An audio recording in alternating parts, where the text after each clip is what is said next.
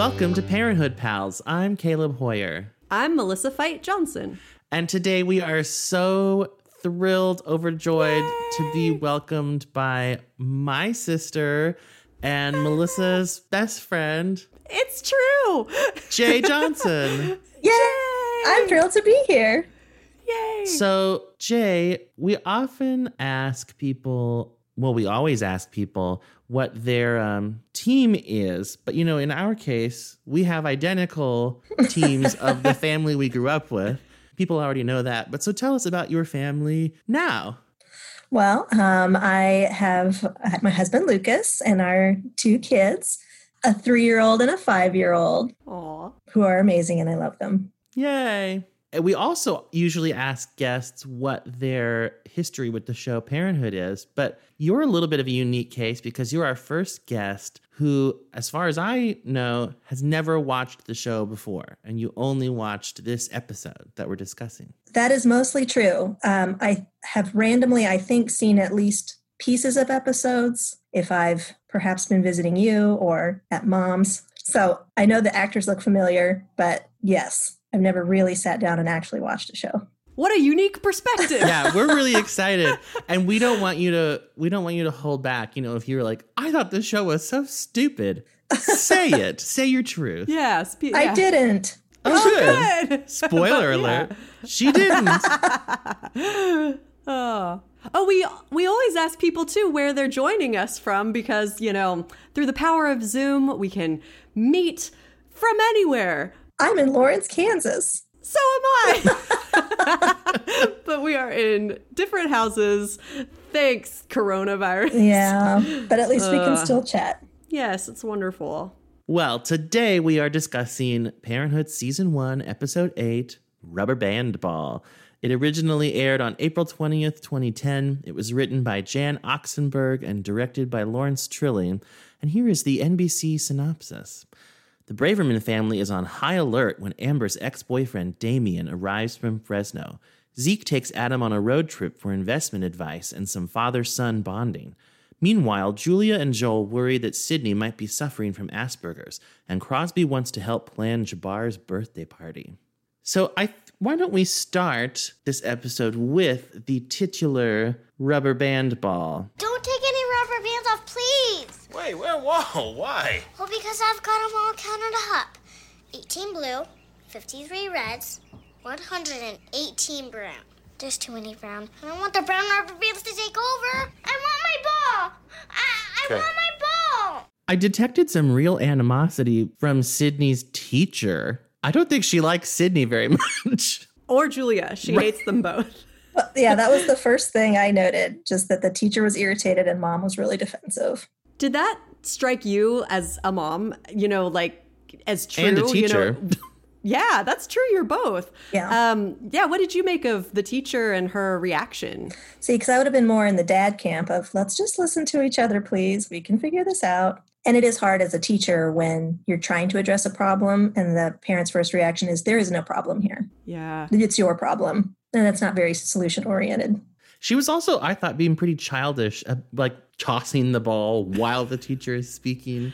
Yeah, I thought that was kind of obnoxious, but at the same time, I didn't really like the teacher. True. So it was interesting, like the way that the teacher put little in front of the other kid's name. You know, I'm like, well, Sydney's little too. Like, I don't know. I thought the same thing. I'm like, it's Really? first grade. They're all little. Yes. Well, and I did think it was sort of fun, you know, of course, that Julia was doing her lawyer interrogation thing, but I really did find it indicative of both Julia and Joel's character. Like when the teacher says she hit little so-and-so, I can't remember the Jaden kid's Krantz. Why do I Little- remember? I do. don't know. That's great. She hit little Jaden Krantz. And I love that Joel said, is he okay? And Julia's like, on purpose? Like, let's, when was this alleged event? You know, it was just pretty fantastic. Well, the most interesting, I mean, I think the biggest aspect of this plot line, and also thus the most interesting, is that when Julia goes to Christina to see, like, is this possibly a sign of autism? Christina finds herself being almost hopeful that maybe it is. So the question posed that I now pose to all of you is, do you think Christina is horrible for wishing that Sydney might be autistic? I think we're supposed to, as an audience, sympathize with her on this. That's what I gathered just in that first meeting between the two women. Every reference to the daughter being like that son is, I'm worried. Oh, I'm sure there's no problem. So I haven't seen the episodes leading up to this, but it's clear that this would be bad news if there's a similarity there. And so I don't know what they've gone through, but it sounds pretty alienating and that they might like someone to go through it with them. But do you think that makes them bad people, or is it just makes them lonely? Well, as Adam says, he's like, I think it's human. Yeah. That's ultimately where I fell also. I didn't think it was horrible. Again, I think the thing that bothered me the most was that they did just keep using that terminology wrong. You know, like when they go and see Dr. Pelican and you know, Julia's like cut to the chase and she says, what's wrong with her? And I've talked about this before, so maybe I'm beating a dead horse, but I do think it's interesting that, yeah, as Jay pointed out, they seem to equate this with there being something wrong. And I guess in that case, then it does seem quote unquote horrible to wish something be wrong with someone else's child. But I really don't look at it that way. Maybe easy for me to say, you know, with not having any kids at all, but I don't look at it that way. And so I don't know, they love Max so much and they know that Joel and Julia will love Sydney no matter what. And so I don't know, it just, to me, that was the part that made me feel kind of icky is that. It made me think a little bit about, you know, after I came out, I found myself hoping other people in my family might be gay because I just didn't want to be the only one. Yeah. Like I remember sense. Hearing Ellen say in an interview once around the time when she came out, she said, you know, you're not just a minority in society, you're a minority in your own family. Wow. And there definitely was that feeling. And I found myself hoping, hey, maybe there's still time for someone else to join me here. And that's something that, you know, I certainly don't think being gay is wrong, but it is different. Difference loves company too, I guess. That's a really beautiful analogy because you're totally right. Yeah, nothing wrong with it, but in some ways maybe harder, especially when you came out 15 years ago, something like that. 16, around 17. There. Yeah. No, I'm not that old. I know. Sorry. I was trying to do the math. I'm an English teacher, but whatever. Well, and just company. Yeah. I know at the end of the show that Julia, I think, mentions that she did read the book several times. She had no idea what they had been going through. But obviously, if she were to be in the same boat, she would know what they're going through. And that would be just another person to be able to reach out to. But no, never mind. I'm not in that boat. Yeah, but that's a good point that perhaps this scare actually does still give her, help her relate more to the situation and maybe be a comfort in that regard. By the way, I know Julia was really nervous to tell Christina, you know, because she, I think, felt really embarrassed that she had kind of confided in her and then it ended up being that Sydney was gifted. And I thought Julia nailed it, like telling her. I thought, you know, she was so nervous. She chickened out the first time, but I thought when she really did tell her, you know, she explained that she had read the book several times and she didn't make it sound different than it was, you know, but she told her very delicately and then even admitted she was embarrassed to tell her. And I thought that was really lovely, you know, no deception or anything, just coming clean and trying to do it as generously as possible. I thought she told her better than Dr. Kookaburra told Joel and Julia. I feel like it was like he was announcing a Maury Povich paternity test. To me, it was like, Sydney doesn't test in the normal range. I'm like, oh, why are you faking out these panicked parents? Just tell them straight ahead what's going on. That's a good point. You're right. You know, I guess that's not the most interesting TV. It is funny to me, too, how, you know, like we've said, there's nothing wrong with being on the spectrum. And in a way, I hope I'm not making a unfair comparison, but being gifted you are an outlier in terms of your, I feel like I'm digging myself into a hole. No, I actually had a similar thought watching it because in this single episode, the only kid I see throw a fit is the girl. Both kids have had rubber band balls. But, her label is gifted, so that's good news. His label is not, so that's bad news. Like, for just such a snapshot, it was interesting. That's a good point. And like Dr. Bluebird says, it is something they will have to monitor, just in the way that Adam and Christina have to monitor their kid. It also, I have to confess that one of the reasons I was interested to talk to Jay is because her 5-year-old daughter, I'm just assuming, she hasn't been tested or anything. She strikes me as like immensely intelligent and gifted, as was and is Jay. I used to joke with Jay, I don't know if she remembers this, but I'd be like, what's it like being friends with someone whose IQ is tens of points below yours? It's been a pleasure. As you were saying, Caleb.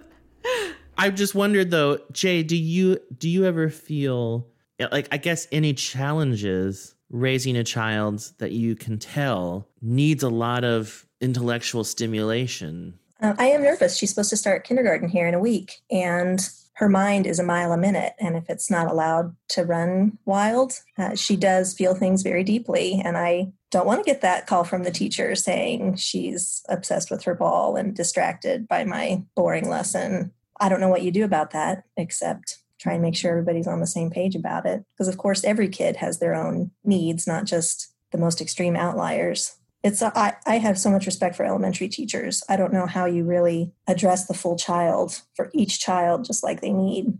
I don't know the right answer. I also find it fascinating, now that I'm thinking about it, your daughter is so creative. And when she has built something or drawn something or created something, she's obsessed with it. Yes. But hers doesn't manifest in that kind of bratty way that Sydney's did. You know, it's never, give that back. Blah, blah, blah. It's, look at this. I want you to share in my excitement. And I want to tell you every detail about it. I mean, maybe I'm just biased because I love her. But then it's so incredible to see how much thought this 5-year-old has put into everything. Like, everything in her drawing has a function of like, I drew this invention I thought of, and here's how every part of the machine that I invented works. And how did you think this stuff up? It's very elaborate, and her biggest meltdowns are when something happens to those creations, when her brother breaks her Lego thing apart, or she sets her picture down on a wet table. Oh, That's heartbreaking, actually. Yeah, pretty tough. Yeah. But doesn't last long because she's usually invented something an hour later. Wow. But that's just it. You know, these labels that, you know, people outside of the normal range get are really arbitrary. In to some degree, of course, not completely, but where is that line between problematic and, you know, exceptional in some good way? I don't know. Yeah. I get the impression on from the show that Max is obviously very smart in addition to whatever else he's got going on. No, well, and it was interesting, I think, to note that both characters sort of, you know, exhibited similar signs, you know, and I believe that, you know, like being obsessed with something, you know, like just like having like really singular interests like that. I don't know. I think that's kind of fascinating. And well, that's common for gifted kids to find a topic that they're interested in and learn all about it. For me, it was the states. Before I was 7, I could name all 50 states and their capitals and their postal abbreviations. I was really into the states. Well, I still can't do the abbreviations. It's too hard. I can say all 50 states in alphabetical order in under 30 seconds. I don't have to. Go time. Do you want me to? Well, now you've thrown down the gauntlet. I think All right. we have to. All right, here we go. Start the clock and go. Alabama, Alaska, Arizona, Arkansas, California, Colorado, Connecticut, Delaware, Florida, Georgia, Hawaii, Idaho, Illinois, Indiana, Iowa, Kansas, Kentucky, Louisiana, Maine, Maryland, Massachusetts, Michigan, Minnesota, Mississippi, Missouri, Montana, Nebraska, Nevada, New Hampshire, New Jersey, New Mexico, New York, North Carolina, North Dakota, Ohio, Oklahoma, Oregon, Pennsylvania, Rhode Island, South Carolina, South Dakota, Tennessee, Texas, Utah, Vermont, Virginia, Washington, West Virginia, Wisconsin, Wyoming. I think that was way less than 30 seconds. I always say 30 and give myself some time, but it's right around like 18. That is you know the exact time. It's Very my party impressive. trick, but I'm not gifted. Like, so I don't know. But that is a gift, undeniably. Maybe so. But, earlier when Jay was talking about that, like these terms and to what extent do they matter? But I remember most of my friends growing up, including Jay, of course, were gifted, in the gifted program. And I got tested and I was just, normal, I guess. I don't know. And that was fine. Except, well, I think it's fine now. But at the time, I was really heartbroken because I thought, oh, I'm not exceptional or, and now I think, oh, that's fine. I don't need, but it is interesting. Like, and it makes me wonder about these kids. Like, what do they hear about themselves and how does that define how they think about themselves? Like, I noticed that Christina and Julia sent Max out of the room to talk about him. I'm not sure to what extent he's aware of, the Asperger's is, again, what they call it, but of his autism, I'm not sure if he's even aware because it seems like they're mostly trying to hide it from him. And I wonder when they'll tell Sydney, that she is gifted and what that will mean for her. I don't know. Yeah. Well, I got tested when I was a kid. And, like Jay said, to some degree, the determination of where you fall is like kind of arbitrary. Because I remember with me, I was apparently 1 point under the threshold to be accepted into gifted education. And I believe there's 2 components to the IQ test, like verbal and spatial. And my verbal score was like through the roof, and my spatial was way lower. Apparently so much lower that they thought perhaps the test had been like administered incorrectly. And so I had to get tested a second time because they just wanted to see, was that disparity for real or was there some anomaly? And I got the exact same score, so 1 point below. And because I had this 1 point below with this huge disparity, they just let me in anyway. And both of my older sisters were in gifted, but like solidly above whatever this threshold was. And just hearing you talk about, what does that make a kid feel like? I wonder what it would have made me feel like if I had been so close, but not accepted. And I was the only kid in the family not gifted. I'm sure it wouldn't have, rerouted the course of my whole life, but I'm sure it would have made me feel bad. Well, that happened to me a lot in high school, actually. I wasn't in gifted. All my friends got into the National Honor Society and I did not. And I feel like there are lots of other examples of that where, in these formative years where you're defining who you are, I think I was defining myself as just not as exceptional as everyone around me, which I laugh about it now because I just don't think it matters. But at the time I did. It really affected how I saw myself. And I just, and it feels like kind of a dumb thing to complain about now. I'm like realizing just how privileged this sounds. Like, oh, I wasn't gifted or in NHS. And, but at the time it did kind of hurt because I thought, well, at the end of high school, I remember there was this huge list of most likely to, and people voted. There was something like 300 categories of most likely tos. And most of my friends got several, most likely to win a Nobel Peace Prize or most likely to win an Oscar. I got nothing. Like I wasn't voted something terrible. I just wasn't on there, even though there were more categories than there were students. And so I often just thought, well, my thing is just no one notices me. And which is, again, I don't know, but it's weird to talk about it. And like, as I'm talking about it, it's still kind of, there's a little bit of a pang, even though I would say I've put all this to rest, who cares?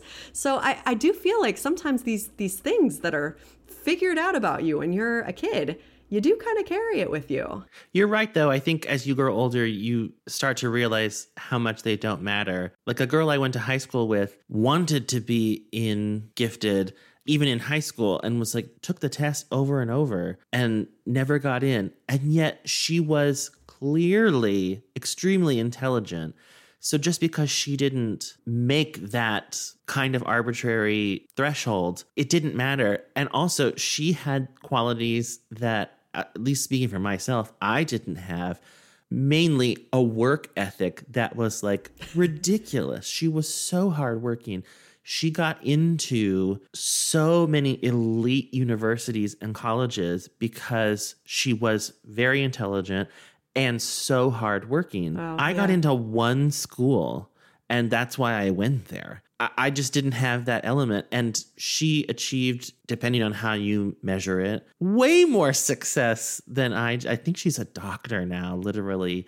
And it's like, yeah, I mean, there's no replacement for hard work, too. Just because you're gifted is no guarantee that you're going to do anything with it. I think it's interesting you mentioning the paying, Melissa, because clearly that's still there, like on the show, among the adults, them not wanting to be honest about what's going on. Their children still obviously have a lot in common. They still don't know that both of them had rubber band balls. There's going to be a lot of overlap there that they really can share, but instead it's, oh, mine has the good label and yours has the bad label. So sorry, I'm embarrassed to tell you this. I don't know. I can't help but think there's more common ground there than they realize. Yeah. And it's funny. I would bet in terms of IQ, Max probably is in the gifted range. I mean, he's portrayed. I know, Jay, you didn't see anything besides this episode, but he's really smart. Well, all the bugs he names in this episode. Yeah. I mean, and he could go on for days. Yeah. Oh, I hear little kids in the background. I love it. Well, unless we have more to say. I just wanted really quickly to tell you, spatial relations. Whew, that's what got me too, man. That's what got me too. And what's strange is apparently, like, playing the piano requires a huge amount of spatial ability. And I'll be honest, I'm a really good piano player. Yeah. But I guess my spatial was low. And I wonder, IQ is supposed to measure not how much you know, but sort of your intelligence quotient, your potential. How much is your capacity? So I don't think it's the kind of thing like, oh, well, I took that test before I really knew how to play the piano. If I took it now, that skill would have really improved. I don't think that's how it works. But anyway, whatever, who cares? Well, and don't they have other ways of measuring intelligence now? Like, aren't there 7 kinds or, and I think that's emotional intelligence, right? Oh, yeah. Like, because I no, feel like 7. Those are love there. languages. Sorry, there's 7 of those. And deadly there are sins. 5 love Coincidence? Melissa, as a fellow teacher, I know the 7 things you're talking about that we've had to listen to in professional development. Yes, yeah. Can you name them in under 30 seconds? Oh, no. I can't do that. All of it's to say only 2 of the types of intelligence are ones measured by schools. Interesting. And that ones like musical intelligence, which you're through the roof on, Caleb, aren't going to show up on any test that you take. So interesting. Take that, gifted. Even though I was still let in. I think that did eventually, that was like a consolation for me when I learned about other types and thought, well, it's okay. We're all exceptional in different ways. And I know that sounds maybe cheesy, but I think it helps. Everybody wants to feel exceptional in some way. I think that feels like a universal thing. I did find it interesting that we've had a few episodes where we kind of questioned the titles of the episodes. Like, they named the whole episode after this. Or titles that weren't very descriptive of what was actually happening in the episode. Like, what's going on down there? It took me a long time to even figure out, what are they referring to? I liked that this episode, it was clear, simple, to the point, rubber band ball. Yeah. And I remember, the episode with the rubber band ball. And yet I was surprised to discover it's not a huge plot line in the episode. Like, it's not the A story. I don't think so. Yeah. So jumping to another of the, I thought, smaller stories of this episode, which is Zeke's storyline with Adam. First of all, they're throwing around the word acumen a lot at the beginning of this episode. And I was just interested because it's a word that I know, at least from context. I get what it means, but I was like, what is the actual definition?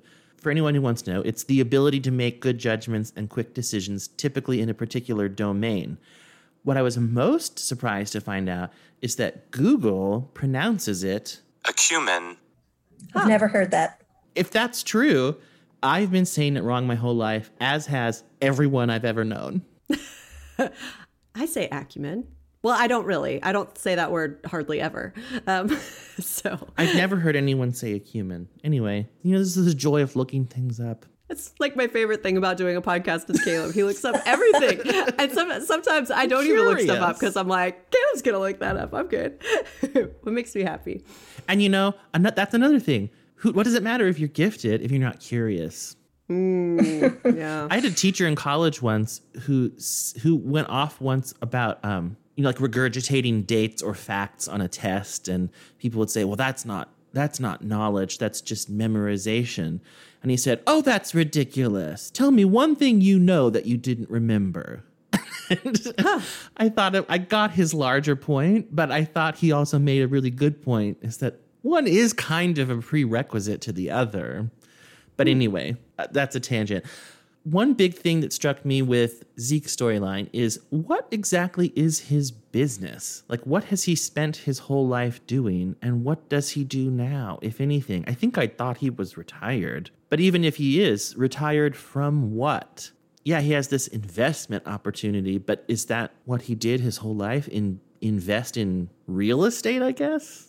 I was hoping you guys could tell me, because his wife just apparently sits in the backyard painting and stuff. So they seemed like they were pretty well off. Yeah.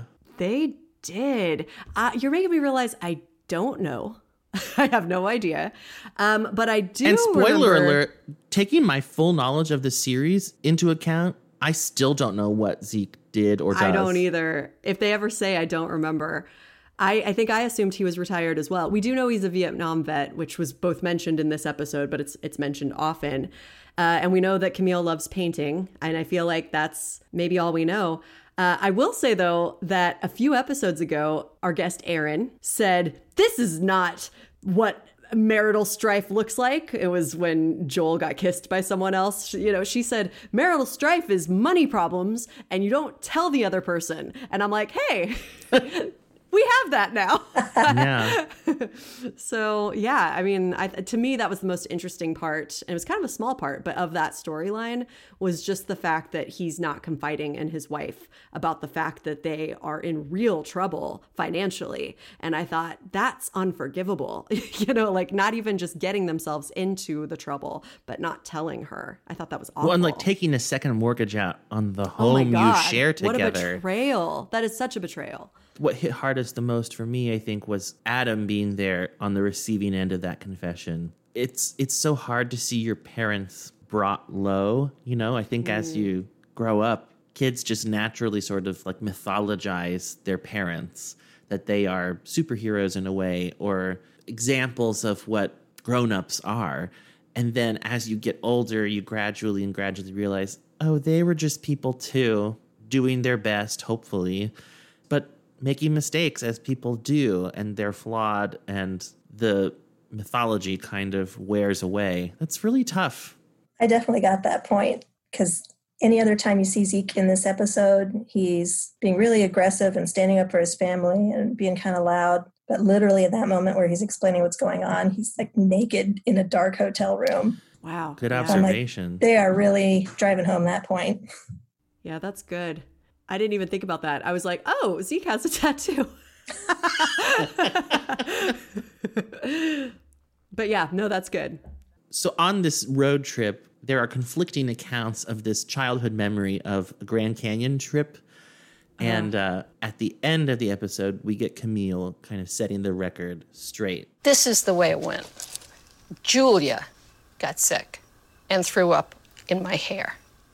She was screaming her little heart out. I was trying to comfort her while wiping puke out of my eyes. You were too busy laughing to even think about helping. You did me the big favor of pulling into a gas station. While you were filling up the tank, I was in that disgusting bathroom, trying to wash the vomit out of my hair under the faucet in the sink.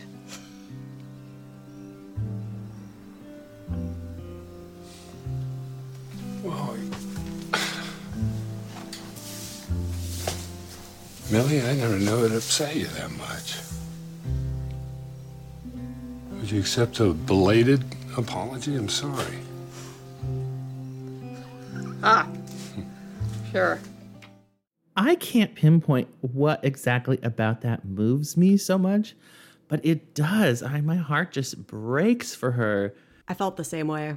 I wasn't sure why the show included that scene instead of actually showing us that he's confessing what he's done. I felt like there was probably some reason for it, but I didn't know enough to know.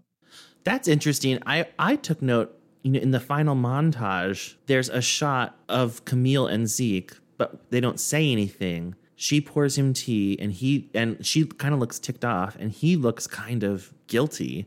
And I thought, oh, are we supposed to think he's just told her? Oh, huh. And I'm not sure, but you saying that just now makes me think, oh, maybe that is what we're supposed to take away from it. And it is strange that they included Grand Canyon story and not that. It's funny. I didn't think it was strange because I thought the money thing is probably a storyline that they're going to milk for a while, is what I assumed. I honestly don't really remember, but I thought that was probably what was going to happen. Whereas the Grand Canyon thing felt to me more like just a small moment where we sort of see cracks in the armor, maybe, like that Zeke has in many ways not held up his end during their marriage. He has made jokes of things that weren't funny to her. She was always in the background working much harder than he was, while, he just got to be the fun-loving parent who got a lot of the attention. And I don't know. I thought it made sense. And the reason he wasn't telling her about the money was I was like, well, I think this is maybe saved for a later date, which I hate. But I feel like if he's been lying to her this long about money, maybe we get a few more episodes of him continuing to do so. One thing it did remind me of, for kind of a strange reason, was Christina's big confession to Gabby a few episodes ago, which just about the constant stress and worry of being a mother, that you're always worried about what one kid is going through. And if you're not worried about that, then you're worried about, why am I not worrying about my other kid? And something about hearing Camille talk about this story, it made me think, oh, she's been doing that for 40 years with twice as many children. And when you're devoting so much of your thoughts and every waking moment to these other people, what happens to you? And who are you even to yourself? Where does your identity go if you're I'm Adam's mom and I'm Sarah's mom and I'm Crosby's mom and I'm Zeke's wife, but who are you? And it made me wonder, even though that's not what the speech was about at all, if that had happened to her. And at the end of the speech, I felt like Zeke's apology was very sincere. I did too. And he's, embracing her from behind, and I was struck that her face is stone. It does not look like she is softening at all because of his apology or because of his touch. And maybe that I'm reading too much into it, but I kind of felt like this apology is not taking. She's too little, too late.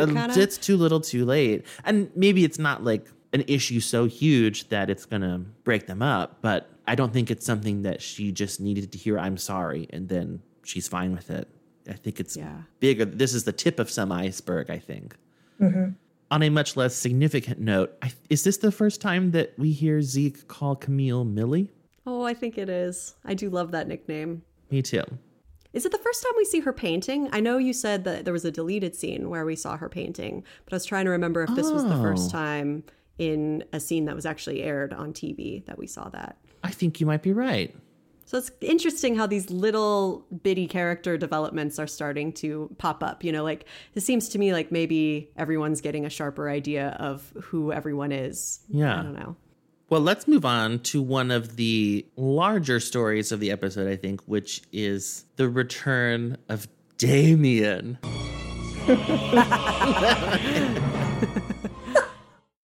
I'm coming in. Can you just give me a minute? I'm showering. Yes, can you give me a minute? I'm just brushing my teeth. Hey, do you have the toothpaste in there? No. Ah! Oh my God! It's just me. No, you're dead. Get out. No, not now. Later. Ah! We're screwed. That we're screwed. It felt like such a that went well moment. I was like, oh, you could fill in a million different lines to button that scene. Well, Jay, just being new to the show, and that's your introduction to Amber and her mom, Sarah, welcome. What did you think of either their relationship or just that, particular scene? Did you have any special thoughts on that? Because I found it so interesting. I mean, I'm surprised they got caught because I don't know. Mom just barging in on a shower. I thought that's a huge level of closeness there already. I took the exact same note. I literally wrote down, do mothers think nothing of opening the shower on their teenage daughters? Yeah. I don't have a teenager yet, but... Yeah. It's like, you know, she wouldn't have done that if it was Drew. No. Also, why? I mean, I guess maybe some people do that kind of stuff in the shower, but who brushes their teeth in the shower? I feel like I hear about a lot of people doing that. I've never done that, but it kind of makes sense, I guess. It's so strange because I suppose it does make perfect sense, but to me, it's kind of a like, don't shit where you eat sort of thing, except I don't think you shit or eat in a shower, but it's like, no, just keep the shower for showering and brush your teeth at the sink where you belong. It's how like I don't want to drink water from the bathroom sink, even though it's all water. It just doesn't matter. I would never. You know, you're both bringing up a very good point about why does Sarah like pull back the shower curtain? That didn't even occur to me. I was more like, who showers with their boyfriend in their grandparents' house? You know, like, but then I thought maybe lots of people do. I don't know. And I don't even mean to sound judgy. It's not, I mean, clearly they've been together, Amber and Damien. So it's not like this is, you know, a new thing. And I don't mean to sound judgy. I just, personally, I was such a good girl. Like, you know, growing up, I just cannot imagine doing that in my house. I don't know. I thought, wouldn't that make you nervous? But maybe it's very exciting, you know. Anyone could walk in and they do. So I don't know. I remember the first time I watched this especially being very surprised that even happened. It's funny though, I feel like this illustrates, even though this is not at all what the scene is about, but it illustrates that whatever you grow up with is what you perceive as normal. So like Jay and I clearly have the same mother, and we both thought it was weird that a mom would open the shower curtain on their child. Perhaps that just means our mom would never do that. And so My mom never did that either, though. And you didn't think it was strange. But I didn't think it was strange. Well, whatever. Yeah. I don't know. But there was like this intimacy that happened in my family because my dad was disabled and he had 2 major strokes when I was 6. And the way he had to go take a bath, he couldn't shower. Because of the way our house was, he had to undress in his bedroom and then take his cane and walk to the bathroom, which was not attached. And so he'd be walking naked to the bathroom. And I got very used to just seeing him sometimes. You know, I don't know. I always just looked away, but I never tried to make him feel embarrassed about it or anything. And so I don't know. That's like such a different thing, I realize. But I wonder if that might be part of why my reaction was a certain thing. Like sometimes nudity was unavoidable in my house. I don't know if that makes sense. Well, at the very least, I think it makes the same point I was just making, which is that, you know, someone might think, oh, seeing my dad naked, that would be mortifying. It's like, alter your circumstances just a little bit, and then it's not. Yeah. It's just a fact of life. It just had to happen that way. And yeah, it's an interesting thing. Well, as we have referenced with Damien several times on this podcast, Zeke makes the Omen connection as well. Damien the Demon Seed? That made me LOL. I loved it. After the big dust up, Sarah and Amber have a heart-to-heart. Why do you insist on making every mistake I made? You know, every time you talk about your life being a mistake, all I hear is that my whole existence is a mistake and you... Oh, no. Oh, no. I don't want to talk to you right now. Honey, I don't want to leave you so upset. Please leave me alone, okay? Please, I don't want to talk to you. Okay. And I loved Amber's reaction. I thought felt honest enough that it was touching to me. And also, in a way, just melodramatic enough that it really felt like it was coming from a teenager. Something about the vocabulary of my whole existence is a mistake. I'm like, that's a little extreme. And yet, I totally bought from her that she would say that. And I also thought it painted a really interesting parenting call to make. What do you do if your child expresses a desire to be alone, but is also in a state of like distress and you want to be there for them. What do? Do you respect their wishes or do you say, no, I'm not leaving you? I think that would be so hard. I liked that she didn't have an answer. I felt like that was a very real moment and she just finally had to stutter. I'm sorry, I'll go. Yeah. There was no quick, TV retort to what was happening. Yeah, and I loved that she said, I don't want to leave you so upset. But then she did, and I did notice as she leaves, I don't think this is on the clip I just played, she does say, I'll come back. So that it was, I'm not leaving you forever. I mean, of course not. But that like, I'll check on you in a bit is what I took from that. Because I think, of course, naturally, you might want some alone time after that. But it would be really hard, I think, to walk out on your kid while they're sobbing when probably every instinct in you is saying, take care of them, comfort them. I really loved, too, that Amber said, just was so honest about every time you say, why do you insist on every mistake I make? Of course, that would make you feel like a mistake, because that's the whole thing. She got involved with Amber and Drew's father, who is like a musician and not very reliable. He has a drug problem. These are things we learn. How do you not take that personally? Like, consider yourself one of the mistakes. But then, of course, Sarah obviously didn't mean that. It was just, I think that's why that scene got me so much. It's so well acted, and you completely see where each character is coming from. Sarah is often so flippant about the failures in her life or the mistakes in her life. And I think she copes with them by having a humorous take on them a lot of the time. But it is interesting to think, if you keep joking about, my life went down the crapper, in the presence of your kids who, on one level, really are the reason that she didn't get to pursue a lot of her dreams. Now, that's, of course, not the kids' fault, but like the song from Into the Woods says, careful the things you say, children will listen. She might make those jokes thinking nothing of it, but her kids are internalizing that over all these years. And to some degree, you can't help but think, I ruined our mom's life. Oh, my God. Wow. What did you think of the whole Sarah-Amber dynamic, Jay, just kind of seeing them for the first time? Did you think that they seemed like, close or how do I phrase that? Did you like their dynamic? I mean, it seemed real. And obviously there were hints at recent change because I guess they just moved back. They're trying to escape something. So obviously it's a time of upheaval. And I would think they would rely on each other more since they're going through this together. But I guess I don't really know outside of this episode how close they are. It's a kind of a classic storyline, and I feel like it was pretty easy to catch up with. Well, Zeke takes it upon himself to have a discussion with Damien, too, which I just thought was funny. Well, Damien, I'm sure you're a nice guy and everything. But you left your sock in my house, but you took my granddaughter's innocence. Here's your sock. I'm going to give you a 20. Now, I want you to fill up your tank, and I want you to clear out of here. And I'm asking you nicely. What about Amber? Damien, if this van is within a 5-mile radius of my house, I'll know it.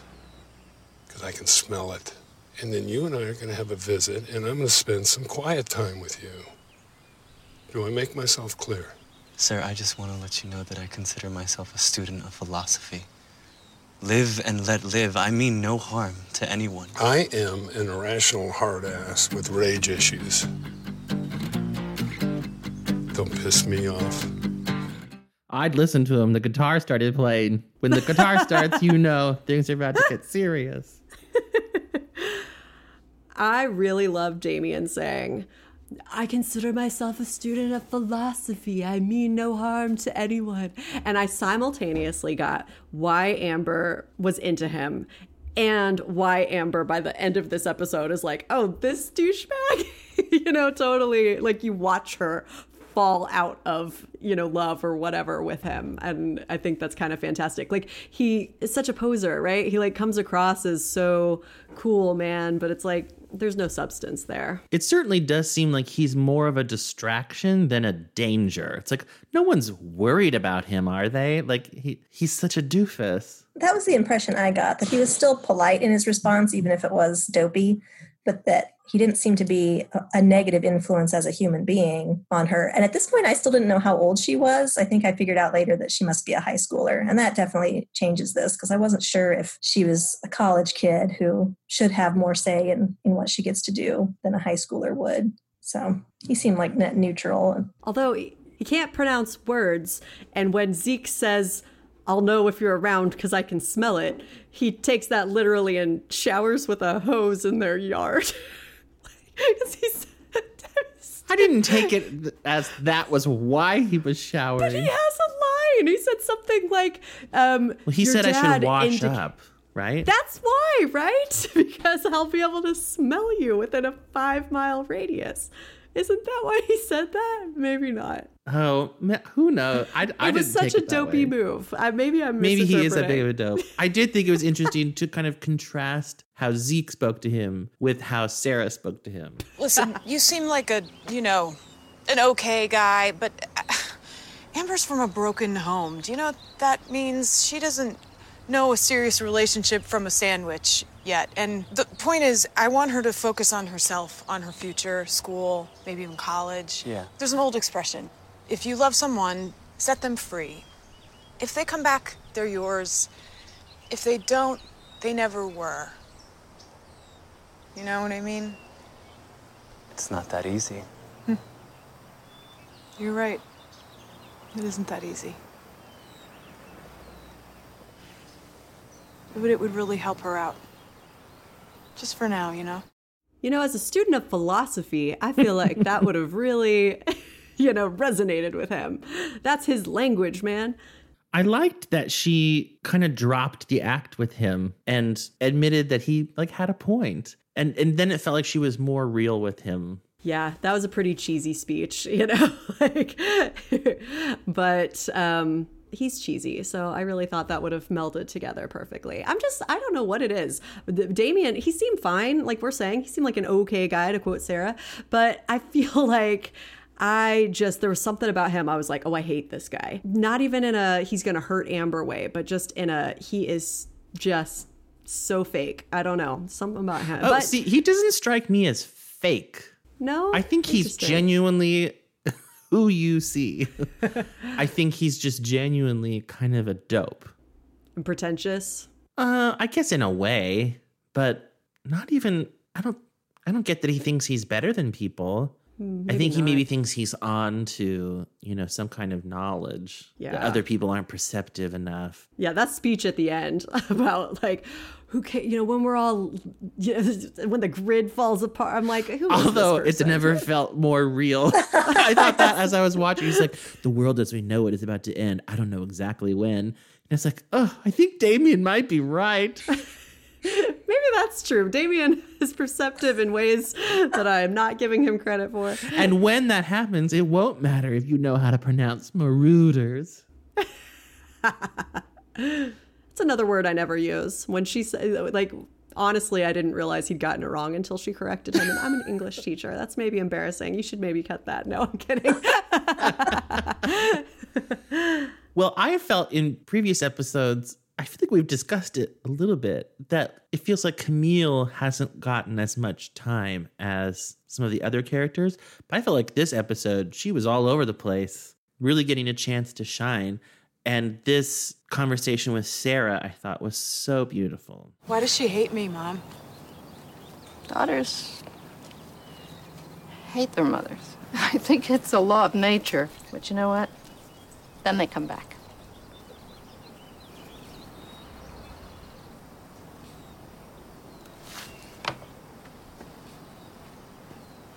Sarah, you're my best one. Maybe not my best one, but you're the one that I most identify with.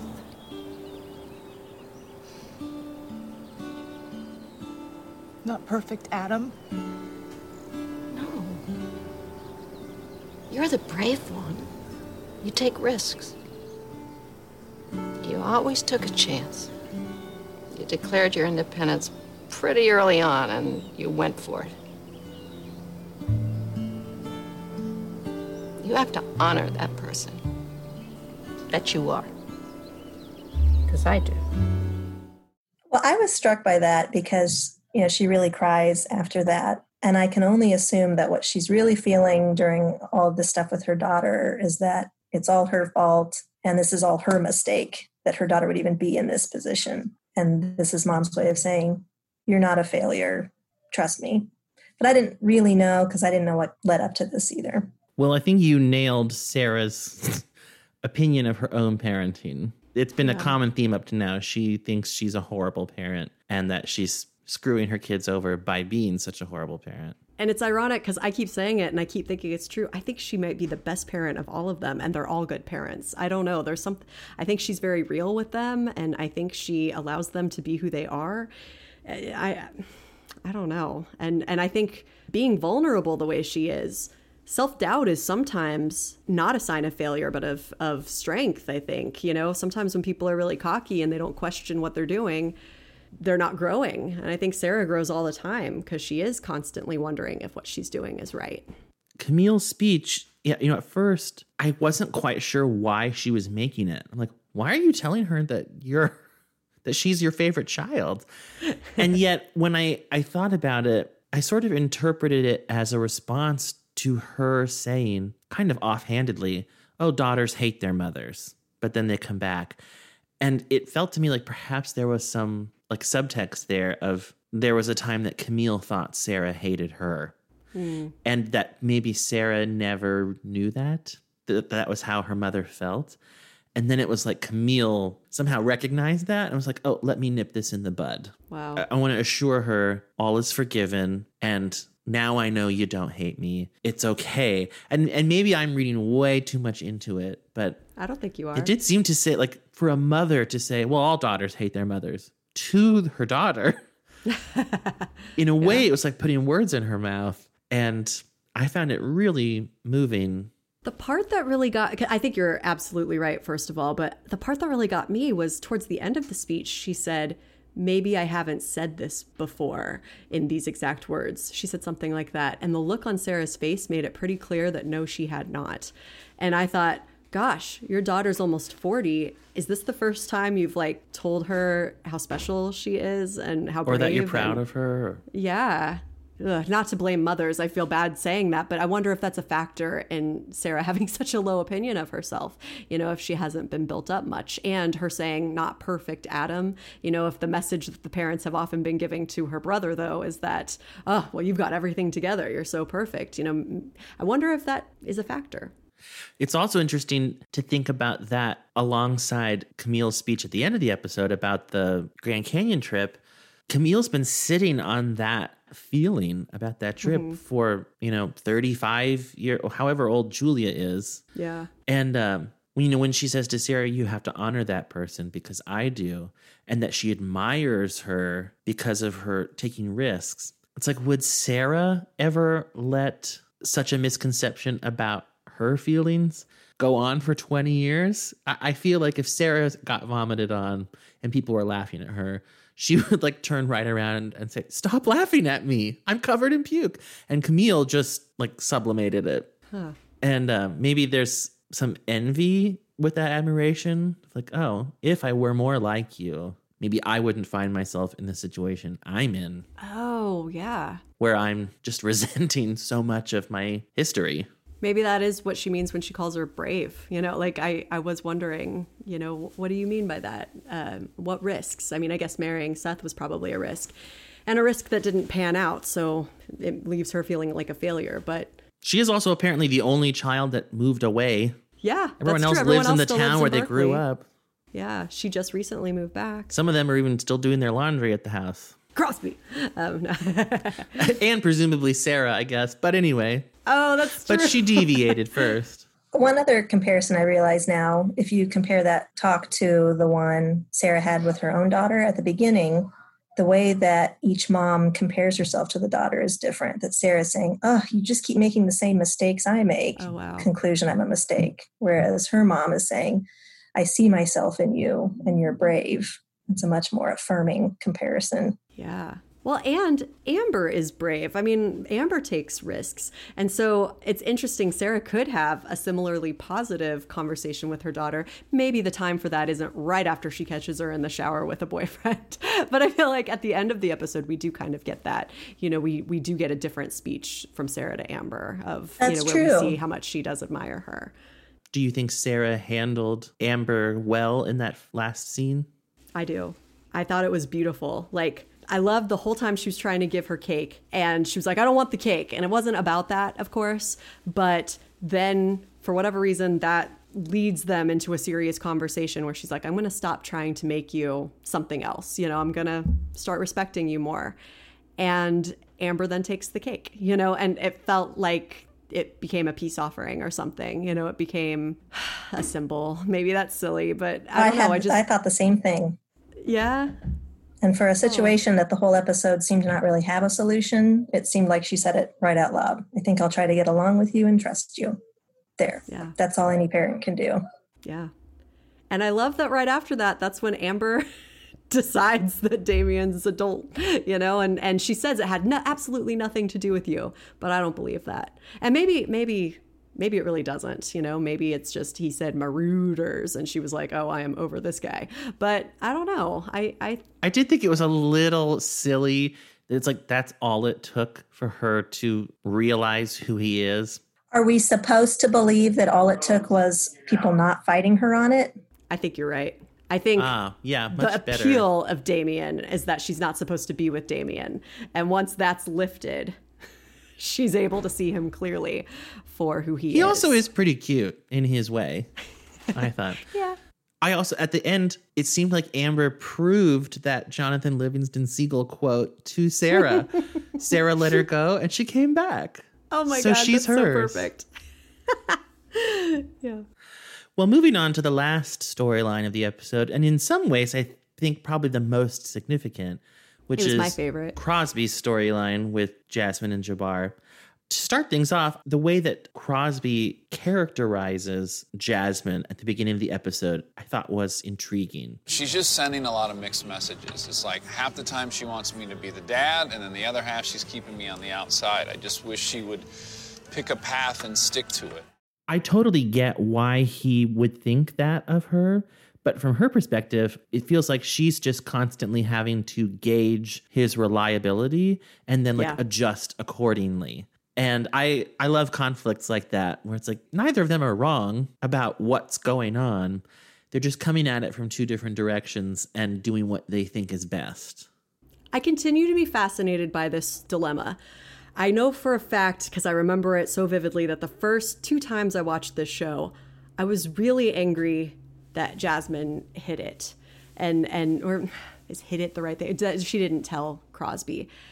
And while I still don't think that's maybe 100% the right thing to do, something this time around kind of struck me when they were decorating for the party and she did say, well, I tried calling you. Because I always thought, well, that seems like a weak excuse. Say you're pregnant, like actually say it. But then I started to get it. I'm like, well, if you call someone and they're not calling you back and you're like, I can't even rely on this person for this. And, you know, when she said, I was going through something and you couldn't call me, you know, I thought, I kind of get it. And I don't know. It is a real ethical dilemma. I'm not saying either one of them is 100% right, but I don't know. I think I started to maybe see where she was coming from a little bit. And, you know, this whole idea of like, he says it's my child too. Well, that is true. But then when she says, I gave birth to him, you know, it just made me think of all of these like pro-choice arguments, you know, and even though she chose to have Jabbar, I'm like, wow, it's kind of a similar thing where instead of like, do you have to tell the other person before you have an abortion? Well, do you have to tell the other person before you give birth? I don't know. It's maybe a controversial thing I just said. I didn't mean to, but you know, like I'm just wondering, what did you two think? I thought it's very even split on who's at fault. I think if she keeps calling and he's not answering, the message is clear, we're done. Mm-hmm. But again, this is some big news, so she's not entirely right. Yeah, I agree. And because while I totally understand that that's not the kind of thing you'd want to leave in a message, it also means he's not actually being given a chance to respond to the situation as it is. In a way, it's like, let me test you first and then decide if you get to know the truth. well, that's not really fair. But then, like she says, I realized I didn't want you to answer. And, you know, if that's what she actually wants, then she gets to do whatever she wants. I still don't think it's a great move to deprive him of that, but it's not my call. It's her call. I think to me, the most compelling part of this storyline is when he does meet Jabbar. I think by and large, he does a fantastic job. I mean, we see little mistakes he makes here and there, but I mean, he just found out he was a dad. I think he falls in love with his son very quickly. I think, you know, they have a really good dynamic. I think for the most part, it's about as good as you could hope for 5 years later, introducing someone to a new kid. But I guess the part that I find so compelling is, how would he have been 5 years younger? I mean, we see already how irresponsible he is at 35 years old. So if he had found out at age 30, you know, Jasmine shows up with this kid or tells him, I'm pregnant, you know, how would that have gone? And I think the hardest part is we don't know. And I think maybe that's part of what frustrates him. He could have been a disaster. He could have been flaky, or he could have stepped up. And I don't think there's any actual way to know. I really don't. I think meeting Jabbar is the thing that makes him grow up now. Would that still have been true 5 years ago? I don't know. But the part that broke my heart was when he was talking about looking at all those pictures of his son around her house, and he was never going to know him at that age.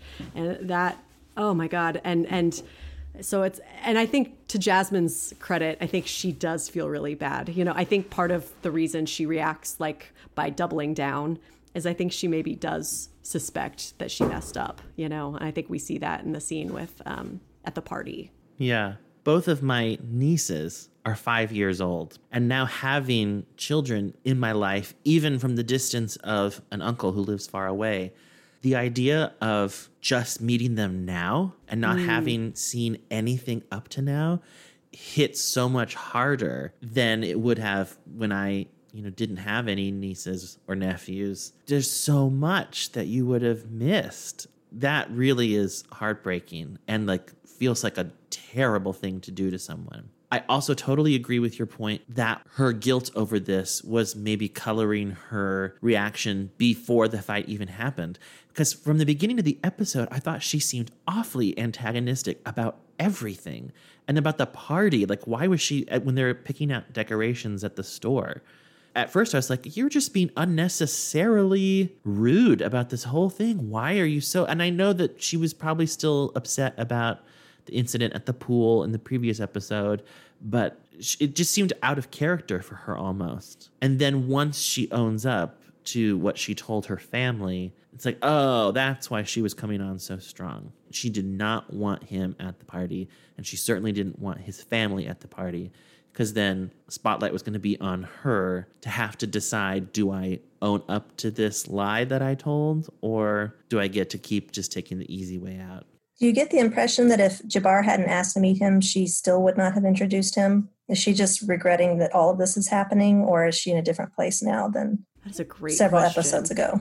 I think that if Jabbar hadn't asked, she would have kept going without introducing him. So she might resent the entire situation.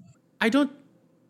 She might. I mean, honestly, even though you get the sense that they're becoming closer, Jasmine and Jabbar, like, you know, as friends or co-parents. Jasmine and Crosby. Oh, right. Sorry. Jasmine and Crosby as parents or friends or what have you. It's still, you get one of the notes I made was it would be very hard to raise a kid as a single parent for 5 years. You get to make every single decision. Everything is exactly what you want.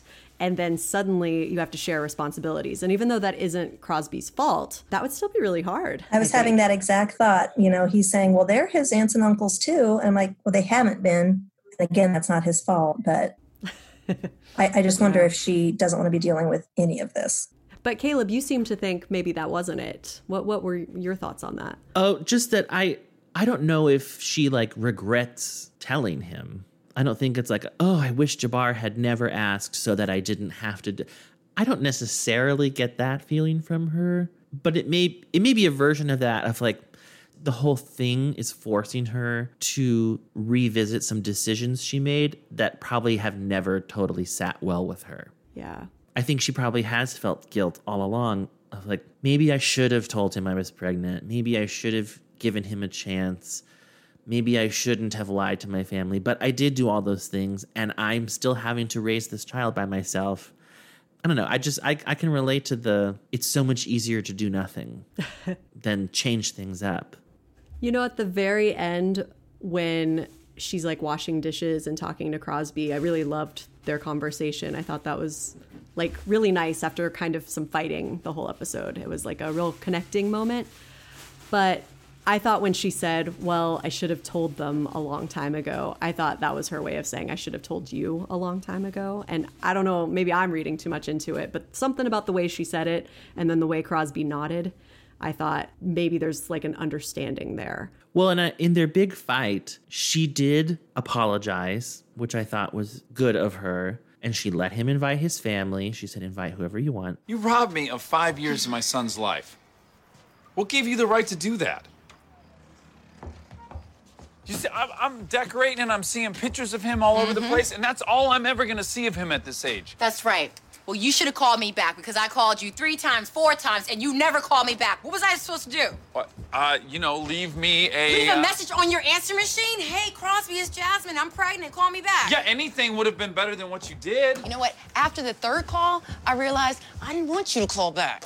I had this big, serious thing to do. Have a baby and raise that baby. And what I didn't need was some flaky guy in the picture. Hey, it's my son. You don't get to just make those decisions. What do you mean I don't get to? That's my son, too. I gave birth to him. Okay? All of a sudden, now you want to play daddy? What kind of father takes his son on a play date and leaves them with a stranger in the pool? It's not a stranger. It was a lifeguard. Yeah. This is his party. I'm his dad. My family is his family. I want his cousins and his aunts and his uncles here. They have a right to be here. Hey, I'm talking to you. Okay. You need to know that, my family isn't exactly inclined towards you.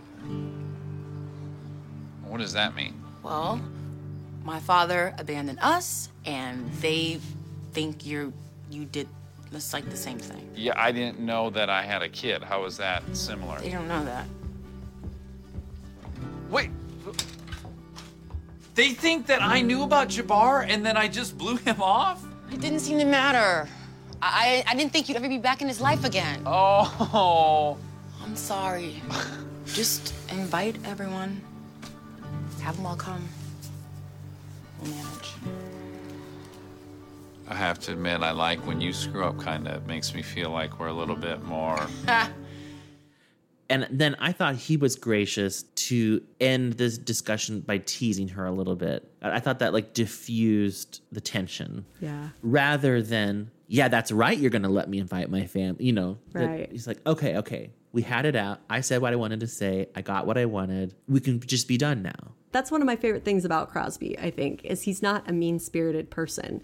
I think sometimes he gets frustrated when he's not taken seriously, but I don't think that he wants to be right all the time. I think maybe he just doesn't want to be wrong all the time. When the families are together, Camille, she meets Jasmine's brother, Sekou, and she says, oh, you must be named after Sekou Turunga. So, of course, I looked it up. I only did like a simple Google search, so there may be information I did not find. I could not find a real person named Sekou Turunga. The closest I found was Sekou Touré, who was the first president of Guinea and was part of that country's independence movement from France. So either there's a different African independence leader also named Sekou Turunga that I could find no record of on the internet, or they were making up someone or calling Sekou Touré by a different name. I didn't find any. I looked like, did he have other names? Did he go by other titles, or couldn't find it? I thought that was a little strange, especially to make such a point of it that Renee was impressed. How do you know that? Which makes you think, really, how did she know that? Since it's not if real. No record. Yeah. Yeah, I don't know. I did think, though, that Camille was displaying Caleb's exact view of Berkeley in that moment, because Caleb keeps saying stuff like, well, everyone should be open. It's Berkeley, you know? And she was like, Berkeley in the 60s, babe. And I'm like, Caleb, I could just picture him being like, that's right. Well, and also, would you expect someone in Berkeley to say that you're treating my son unfairly and it must be because he's white? Oof.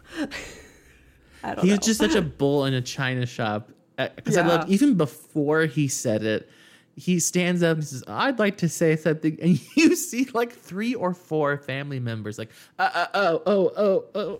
Julia has this throwaway line that I only caught because I watch it with subtitles. She's like, do you have any more of those corn muffins? Like she just says that because she's trying to not get Zeke to say that line. And after he says it, you could even hear Max, of all people, going, Grandpa, no one wants to hear what you have to say. Oh, no. Although Renee also bugged me a little bit in that scene. Really? Because after Jasmine, well, first of all, I thought it was quite sweet of Crosby to not out Jasmine at the party. Like for a while, he's not jumping to his own defense. Yeah. It's like, well, that's nice of you. But so then Jasmine comes clean, good for her. And Renee says in this very smug way, easier for who? You or Jabbar? If you were listening, she literally just said it was easier for me not to tell you. She didn't say it was just easier not to tell you. And then Renee could go, easier for who? No, she said easier for me. It's like, Renee, you're just trying to score some points here. And you're not even listening to your daughter. Score points with who? She already owned up to it. Just score like, oh, smart mom points. Huh. See, I thought I'm going to call you on your crap, daughter. It's like, daughter already called herself on her crap. But give them a minute. I mean, this is a huge revelation and it completely changes everything they've ever thought about their, her grandson's father. And I just felt like she was probably mad. And I thought that actually showed quite a lot of restraint just to say that line. And then that's it. They tabled it. And, luckily Jabbar has very good timing at that point. They really tabled it. I felt like that scene ended very abruptly. Time for cake. Ha ha ha. We're all happy. And scene. That's true. It just bothered me that I don't know. Maybe it bothers me mostly from a writing perspective. Like maybe Jasmine should have said it was easier not to tell you rather than for me. I could see a mom, hammering something home, though. You get the sense, I think, just from this one episode. That's what it was. It felt to me like the mom wanting to hammer something home, and yet her daughter had just taken the hammer out of her hands. Like, I'm going to admit to this before you can punish me for it. And then she still punished her for it.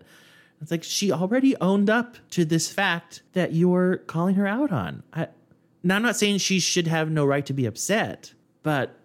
Well, a thought that I had, maybe it's just because we do meet Jasmine's extended family in this episode, but I just started looking up writers for the show, and eventually they get some black writers, but they haven't yet. And I don't know, especially in that scene where Jasmine sounds so angry with Crosby, I think it just made me start to wonder, do they have anyone in the writer's room who isn't white writing for Joy Bryant? And then I realized, no, they don't. And I don't know.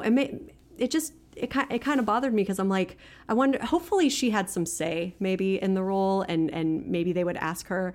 But I don't know. Sometimes I just wondered, like, to what extent is that important? I think it's pretty important. And it seems like maybe they acknowledged that and rectified it later. I just started to wonder, is Crosby too much the shining hero of this story? He doesn't correct her at the party. He's so selfless. He's so wonderful in this moment. And here's the mean woman but maybe that's not fair because you're right. Jasmine does confess.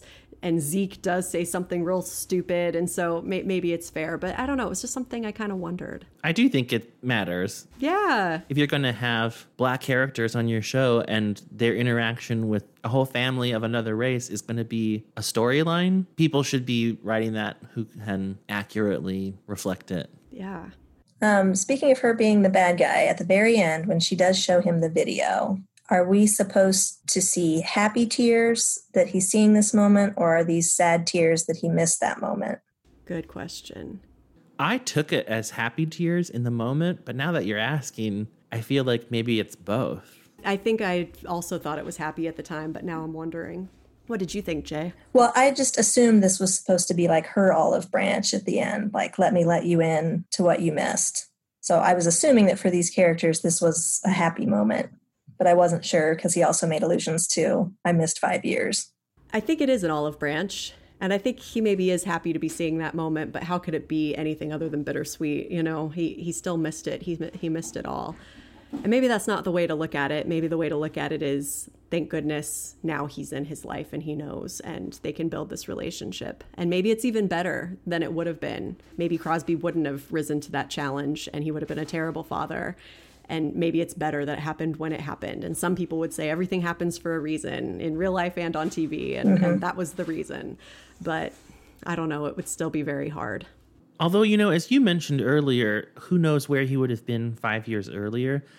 I do think that given what we know about Crosby, we can be pretty sure he wouldn't have just washed his hands of the whole thing. I don't think he wouldn't have not shown up to the birth. Yeah. So, yeah, watching the video would be bittersweet because it's like, I would have come. Yeah. I would have been there had I known. And, you know, she was like, what am I supposed to do? Leave a message that says I'm pregnant? And part of me was like, well, yes. You know, and if you do that and then he still blows you off, then you can raise your child on your own just like you did anyway, but with a totally clean conscience of, well, I tried. And, you know, like it almost would have been cool if like she left a message and it got deleted, but that's very soap opera, you know, that's very. And one thing we haven't discussed yet, which was revealed in this episode, is that her father abandoned her family. And it's worth wondering how that would have shaped her perspective on the situation. She might have been carrying some real baggage around the issues of fathers or unreliable men in her life and just think, you know what? I don't want my baby to be left and abandoned. So maybe it's best that I just be the only one that's there for him right from the beginning. Spare him. It might have been a real protective instinct. I did wonder, the birthing video moment is so sweet. And since we have someone who's given birth with us, Jay, in a nutshell, what's it like meeting your child for the first time? Simple question. It's a big payoff. It's pretty great. Oh. But it's also a blur. Well, I was about to say Jasmine's like watching herself in the video, and current Jasmine is like crying these happy tears, probably because she's just remembering, oh, and that's the first time I held my son or met my son. How amazing. But I also thought, wow, she's like having all these crying tears about watching herself in extreme pain. I don't know. I did not video either birth, and I'm so glad that I did not. I did not need to see myself in that moment. There was one other little moment at the end between Crosby and Jasmine. Yes, I noticed that. He's very cute. I think I'm falling in love. With Jabbar. Oh. It's okay. Good. Oh, thank goodness. Yeah. You look like you saw a ghost. Good. I was worried for a second. Now, do you think that he was trying to drop a hint, or was there no agenda behind that? Huh. I always just assumed he meant Jabbar and then only realized after he said it, oh, I see how that could have come across. But now that you say it, I'm curious. I'm not sure. Maybe he was trying to drop a hint. I absolutely saw it as precursor to them actually getting together later in the series. But I will frequently say things that I think are true, and then depending on the reaction I get, decide whether or not I'm joking. It kind of, yeah. Do you have an example? Well, usually mine are negative. Like usually mine is like saying something bad about someone else. Like, oh yeah, that person's a huge egomaniac. And if the person doesn't laugh, then I've just expressed my honest opinion. And if they do laugh, I'm like, yeah, sarcasm, right? Isn't it funny? It's the way I confess my true feelings about people. I'll keep that in mind going forward. Yeah, you'll notice. I'm kidding. You know, it's funny. It makes me think of, I didn't even watch that 70s show that much, but I remember that one thing that really cracked me up in an episode. It was the first time Eric told Donna that he loved her. And so he tells her, he's like, I love you. And then it's like you hear his heartbeat and time slows down and she just doesn't have a reaction. And so he punches her on the arm and says, man. And it made me laugh so hard. Like it was his way of like making it so he hadn't said it.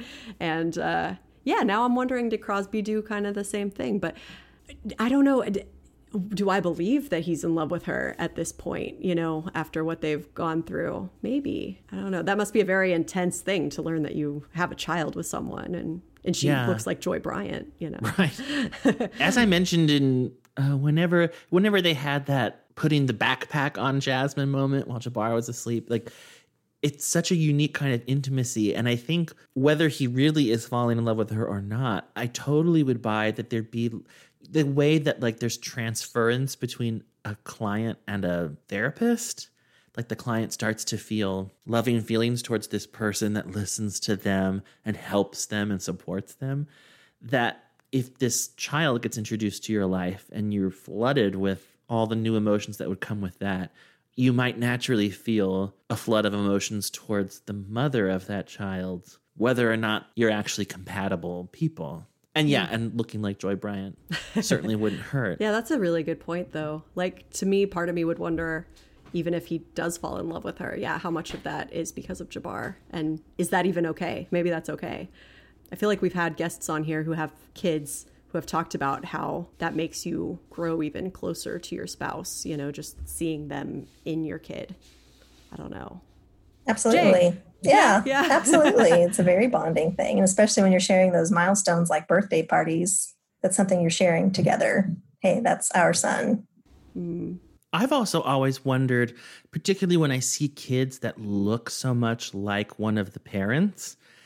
You know, I've never been married, never had kids, but I would imagine once you do marry someone, you never got to know your spouse when they were children. And so having a child with them would be, in a way, perhaps like a window into who your spouse was. I mean, like, Jay, I think your son, to look at baby pictures of your husband, they look a lot alike. And I'm sure you sometimes think like, is this what Lucas looked like when he was a little 3-year-old? And absolutely. You kind of get to like re-fall in love with your spouse. That's beautiful. Just total a new way conjecture. To connect. Well, it's just something new to bond over. Yeah. And vice versa, I feel like your daughter looks a lot like you, although she looks a lot like her dad too. Yeah. But that your husband might, is this what Jay was like when she was a gifted little 5-year-old memorizing all the state capitals? Well, and haven't you said before that your daughter is so much like you were when you were her age? I mean, like inventing games and, you know, in a lot of ways. And Lucas has commented too about seeing me in her. And so there's definitely that feeling of getting that window into your spouse. But she's also got traits of his that I absolutely see come out. Well, I didn't necessarily arrive at some theme for the episode, but I did notice a trend among the storylines. And that was, I felt like there was a lot of correcting of the record or like rewriting history. I thought revealing of truth. Yeah. Jasmine and Jabbar, Camille and the vomit story, Amber and Damien, Sarah and Camille, if my interpretation of that, daughters hate their mothers. Oh no, let me correct you there. Zeke and Adam, that's like a little bit of a stretch, but he's certainly revealing stuff that was not known, namely the second mortgage on the house. No, I don't think that's a stretch, actually. I think that counts. The one thing that really doesn't fit is the name of the episode, the rubber band ball. There's no, although I guess if you go with Jay's, the revealing of the truth, there's some truth being revealed there. They also didn't tell Julia that Max had a rubber band ball, so they still conceal that truth, maybe just to make her, Julia feel better. And they even ask Max, like they tell Max that he can't just take the rubber band ball from Sydney. He has to ask. And she says no. And they're like, but she has to say yes. So I don't know if that counts, but like he just kind of steals it, which is kind of a lie. I don't know. Maybe that's a stretch. It was funny though, just to see how literally he takes things and things you wouldn't think of. Like you would tell your kid, yeah, you can have it, but you have to ask her. And she has to say yes. It's not just the asking that makes it okay. Yeah, and I feel like they're really good about that attention to detail, about how literal Max would be. And I loved that they all laughed. Although part of me was like, are you going to give Sydney her rubber band ball back? I don't know. Really... I loved when Adam was like, she's such a little genius. She can make another one. That felt real to me. Yeah. He doesn't mean any harm, but there would be a little like, oh, you're gifted. Good for you. Get out of here. Well, so Jay, what were your overall thoughts as a brand new Parenthood viewer? I was glad at how much I could pick up on just from a single episode, and it's with so many characters that they really dropped enough information that I felt like I could pick up without any real context. So it made for an easy watch in that respect. It moved very fast because they did cover a lot of ground in a little bit of time. But since I was able to follow along, then that wasn't a bad thing. But I thought it was very good and very real. There are a lot of moments where they could have said something cliche and they didn't. I thought it was very well put together. Yay. You know, it's nice to hear you say that because we've been watching this so closely. And when we watched the pilot, they are clearly going to great pains to introduce all the characters since there are so many. And in some ways, it seemed like they were maybe going to too far of lengths to introduce people. Like the first time we meet Sarah. Thanks, big brother. It's like, no, I think we will gather what their relationship is. You don't have to lay it out so bluntly. I mean, yeah, just little context clues like Julia coming over. Oh, Adam isn't here. Oh, that's okay. I wanted to talk to you anyway. Like, oh, clearly you're not the first contact. You're the secondary one. So, yeah, they don't have to be obvious with it. Well, and in the pilot, Zeke keeps calling Adam Sonny, and I was like, I don't think he ever does that again. But no, he does constantly. He does it like 6 times I noticed in this episode when they're in the raw space, he called him Adam, son. He said about, I wondered if that was typical for that character or if that was just part of the whole schmooze for this episode. You know, he offers to pay for the hotel room and, oh, what's your name, lady behind the counter? Oh, isn't that a beautiful name? Or so. I just wondered, is that typical for his character or was this all showing the front that he's putting up in this particular situation? You know, I'm so glad you said that because it makes me think that perhaps his whole character is a front, because I think both are true. I think he is always like that. But now I'm wondering how authentic that is, which is tricky. And I think we all have different aspects to our personalities, right? Like, I don't think I'm being fake when I'm teaching, but I'm definitely more energetic and I'm definitely kind of putting on a bit of a performance, I guess. But I do think it's an authentic part of myself. But with Zeke, maybe both parts of him are authentic and he only really taps into that, you know, outgoing, charismatic side. And I think this was our first time really seeing him in that vulnerable position. So maybe it's not fair to say that's the true him and everything else is a lie. Mm-hmm. But I do think that he is aware of his audience maybe at all times. You know, I think he wants people to see him in a certain way and behaves accordingly. Yeah, I think you're totally right. Although I don't think it's the first time we've seen him drop it. The first thing that comes to mind is like him admitting to Sarah that he and Camille have been having some problems. You're totally right. And that feels like a real moment of like dropping the big personality act. But I think you're probably right that he is naturally a big, gregarious personality. And then I think he probably feeds into that when he gets attention for it. Yeah. And then it just becomes a self-perpetuating thing. Sometimes he reminds me a little bit of a kid. Like, he's weirdly proud of like his libido. We've seen that in this episode when he's talking to Adam in the car in what was like basically a Nissan commercial. Did you guys notice that? It just kept lingering on the car. Anyway, but you know, he was talking about what the Braverman men were very good at this, you know, and a few episodes ago he says that to Drew, like, we have a libido. And I'm like, what a weird thing for a 60-something-year-old man to keep saying. Like, wouldn't you chill out by then? It sounds like something a teenager would brag about, you know, like, well, I'm real good at sex or, you know, whatever. Like, it just felt strange. And the way he seems to need constant validation, constant laughs, constant attention feels kind of childlike to me. And don't get me wrong, I love Zeke, but it's just something I'm kind of noticing. And it's something maybe I noticed because Adam is so exhausted by his father and is so clearly the parent in that relationship, even though he's actually the son. Yeah, I didn't know if that was out of character or not, because I noticed that too. You know, for this being a father-son bonding time, he's clearly being irritating in the car. critical of the driving and asking personal questions. And I just thought, is this just how he is, or are we supposed to realize something is up? Yeah, it was like turned up to 11 though in the car. That's true. And the jump cuts also did that. They didn't just show off the car, but it was very distracting to me. And I guess maybe that's the point. And I hadn't noticed that it was lingering on the car so much.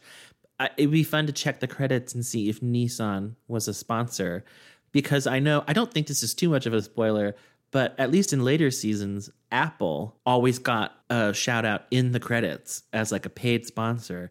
And all the characters would just be like randomly be opening up their MacBooks. and the camera would get a shot right on the Apple logo. And the same with Applebee's on Friday Night Lights. Yeah. They were a paid sponsor. And every time you turn around, well, let's go meet at the Applebee's and talk about that. It's funny. I think Applebee's on Friday Night Lights is my favorite product placement ever because it felt perfect. That's I'm like, true. yes, people in small Texas would congregate at an Applebee's. It felt exactly right. It was the right class. It was like, like a nice place to go out to eat if it's a pretty small town and football is what the whole town is obsessed with. And I don't mean that in any sort of bad way. I mean it totally neutral, but it felt perfect somehow. Like just it was a part of the setting. So sometimes product placement doesn't even bother me, but that car scene really did. And I think it would have been fine if they just showed the back of the car and then pulling off, and you still could have seen it was a Nissan. And I think that would have been far less distracting. But I was just like, what? Stop. I don't know. And see, it's so funny. I didn't pick up on it at all. I missed it. And I could not have told you what the make of the car was. I used to have a $1 million. Nissan, so I wonder if that's why I noticed it too. It looked like my old car. So maybe it's more me than them. Any final thoughts on the episode? I miss Mr. Sear. That's my final thought.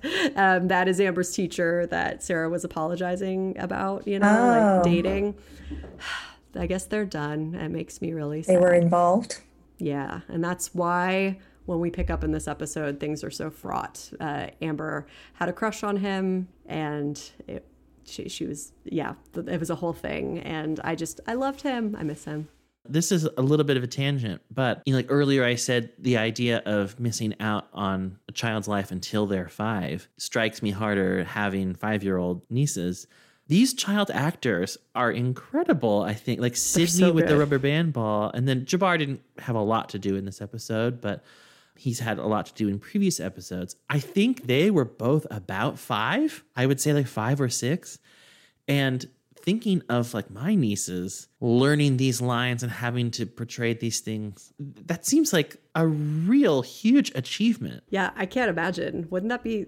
Mostly, so I think, hard? how do you get them to like concentrate for that long and be like, okay, now you have to do it now, not like just whenever you say the line now. Okay, now you have to do it again because we need it from a different angle. Or, oh, you tripped over that word. You have to say it again. It would take the right personality. It'd be like herding cats, I would think. Aren't they both still actors? I think so. I wonder, too, how much of that goes into, like, if you're that young, how many people are choosing to be actors and how many it's like their parents want them to be, or someone thinks they'd be good at it, so they give them a card. I mean, like, I have no idea how that sort of thing would work. How do you become an actor that young? I really have no idea. Your parents. Yeah. If I told my girl what we were doing, oh, you're going to go do this today. Okay, Mom. And maybe she would like it, and then I wouldn't feel bad, but... And then if they like it, they keep doing it, even when they're like 16, as I think they both are now. Imagine the parent of that kid in Pet Sematary. Okay, look mean, like you're killing an old man. That's so true. Well, okay, Mom, he was 2. That's crap. How do you get anyone to do? Okay.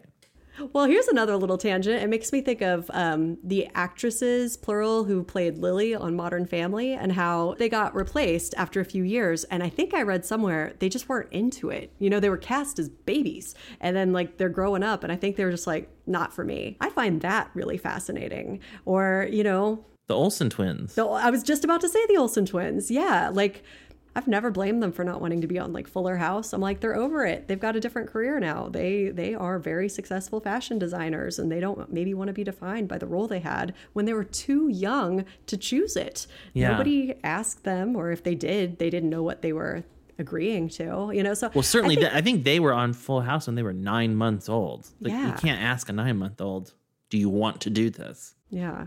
And, like we said, whatever you grow up experiencing, if you're told that it's normal, then that's what you think it is. Yeah. But it is interesting, a show that has so many child, actors on it. It's something I think about a lot. I do think they're all across the board really excellent, and how lucky, but how also lucky that they all seem to like it. I think they're all still doing it. So that's good. Well, that'll do it for this episode. Thank you, Jay, for joining us. Thank you for having me. It was so great. Thank you for coming. I had fun. It was fun. It was great. You should follow us on Twitter and Instagram, Parenthood Pals, and like Parenthood Pals on Facebook. And you can visit us at our website, parenthoodpals.com. Until next time, may God bless and keep you always. And may your wishes all come true.